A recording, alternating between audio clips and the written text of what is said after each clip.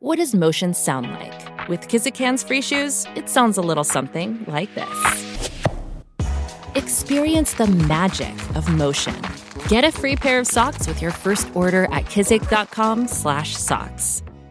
Gary Birkinshaw is joined by special guest Tom Anderson, New South Wales Country Cricket female coach, who's live on site. G'day, Tom. How you going, boys? Going very g'day, well. Tom. G'day, Jules. We've just seen some blue sky here at Tuggerah, so fingers crossed we might get some cricket. But we're actually joined, Jules, by female cricket royalty in this region. Tommy Anderson, he's been involved in female cricket, and not only female cricket, but men's cricket for a very, very long time. And he's currently the New South Wales Country Females coach. So Tom, welcome. And, mate, what role are you playing here at Tuggerah these couple of days? Thanks, Gaz. It's a real pleasure to be here. I'm the Newcastle Blasters coach, plus also I'm one of the selectors for the New South Wales Country team that's having the Australian Championships up in Newcastle in January. So we're putting the team together. We've got a selection meeting tomorrow night. So there's a southern hub and a northern hub. So I'm doing the northern hub, and there's a couple of my assistant coach down there in the southern hub. So we're looking for some talent to come through, and it's been wonderful so far. Good games last night. So yeah, really looking forward to the rain clearing and we can get on. So third year as coach of the state side. Good result the first year. Had won the championship there, which was fantastic. Last year, a bit of a disappointment losing a super over in the final. So your record's really good there. So just tell us a little bit more about the country championship. What's it actually involved? It's being held in Newcastle, so that'll be exciting for the town to actually be hosting that. Yeah, no, it's a real honour for Newcastle to host it. It's the best country players over Australia, so Western Australia, South Australia, Victoria, etc. They all come together. We play for about 10 days. It's a really good format. It's a T20 format, so it can be a bit risky, but once you sort of plan and we go forward, we can make sure that we're in the right position at the end of the tournament. And we like to start off a little bit slow, and then by the end of it, we want to be at full throttle. So yeah, that's happened the last couple of years. We fell one ball short last year in a super over. The only thing I didn't plan for was a super over, so yeah. So basically what you're doing, Tom, is mimicking the Australians at the current World Cup. You know, drop a couple early, but peak at the right time, which is nice. So, that's coach speak for. That's coach speak for. We didn't get it quite right at the start, but we're going okay now. For fingers crossed. I was just saying to Gary at the top of the program, looking at the census results from Cricket Australia for 2023, women's and girls registration in cricket clubs, senior and junior, and Woolworths Cricket Blast increased 26%. And that's a quarter. I mean, that is absolutely huge. Are there sort of parallels, I suppose, from the city to the more regional areas in terms of the growth at grassroots level of participation? Yeah, I think there is. I think the growth of just female sport in general, but especially cricket, I think people are actually understanding the game more. If you go to a men's cricket game and then a female cricket game, they're completely different. If you're going to see sixes, well, probably not come to a female cricket game. But if you're going to see skill and ability and determination, you go to a female cricket game. And that's where I quite like coaching the female side of the sport. So we've spoken about a lot of growth there, Tommy. So obviously there's still a lot of challenges in the female game. What do you see as some of the greatest challenges facing not only Cricket New South Wales and Cricket Australia, but continuing to grow the game? Yeah, we must make sure that the girls are supported. One of the things up around these areas are we don't give enough support to some of the girls that are coming through, and then they sort of lose their way, and by the time they're 14 or 15, they've got other things on their mind, jobs, going to the beach, etc. We must make them feel supported. We must make them feel like they're worthwhile. I think the Central Coast have got a really good model going at the moment. I think Newcastle are trying to get that going at the moment.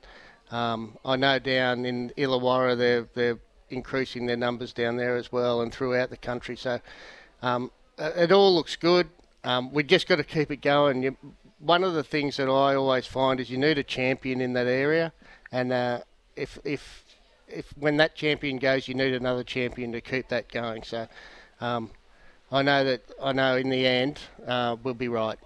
Champion. I think Belinda Clark is a Newcastle girl from memory, Tommy. I might be mistaken on that front, and arguably Australia's greatest. Just in terms of access, what are some of the challenges in terms of, you mentioned there's a bit of a drop-off, and that's across the board in all sports when they hit teenage years. But I guess in terms of affordability, cricket can be expensive, bats are not cheap, and pads and the rest of it, there's the time factor and then registration. How do you keep a lid on all that kind of stuff so it's not a huge hurdle in getting girls and females into the game? Yeah, I must admit that's an interesting thought. I think you must make them pay something. I think you need that buy-in.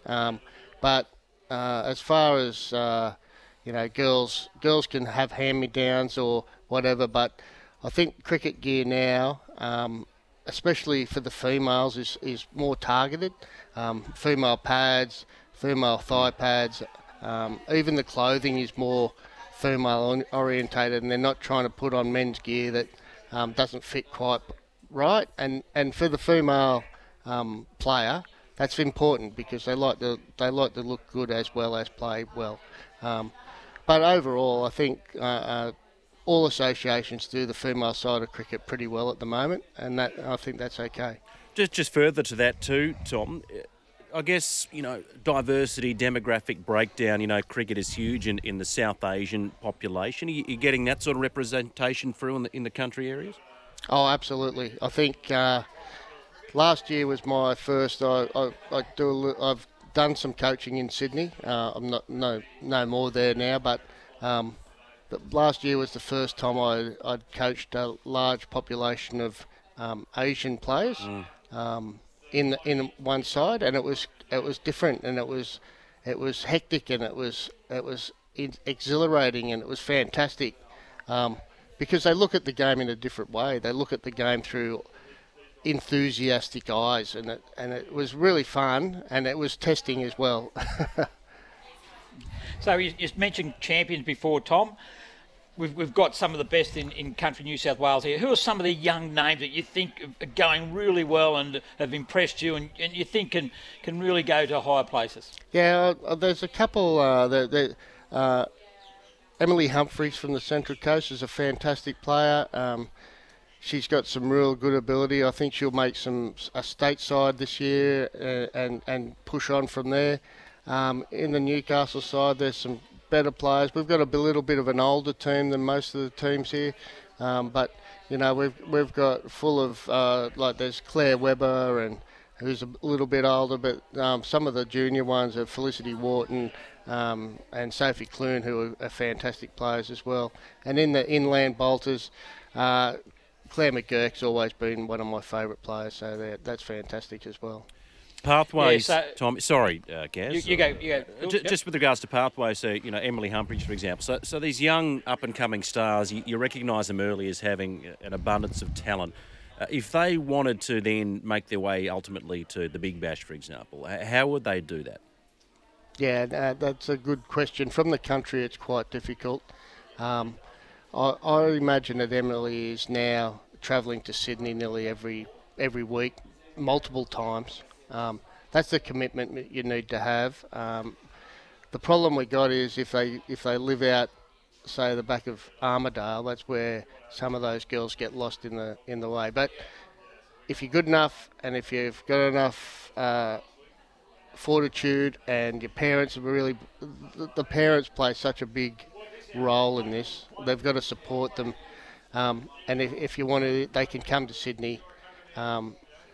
I got a girl called Sophie Parsons that I see all the time, and she comes from Armidale all the way to Sydney every week, all the way to Newcastle every week, just to get herself ready for nationals. So for those girls, it's a long, hard haul, but it's worthwhile, I believe.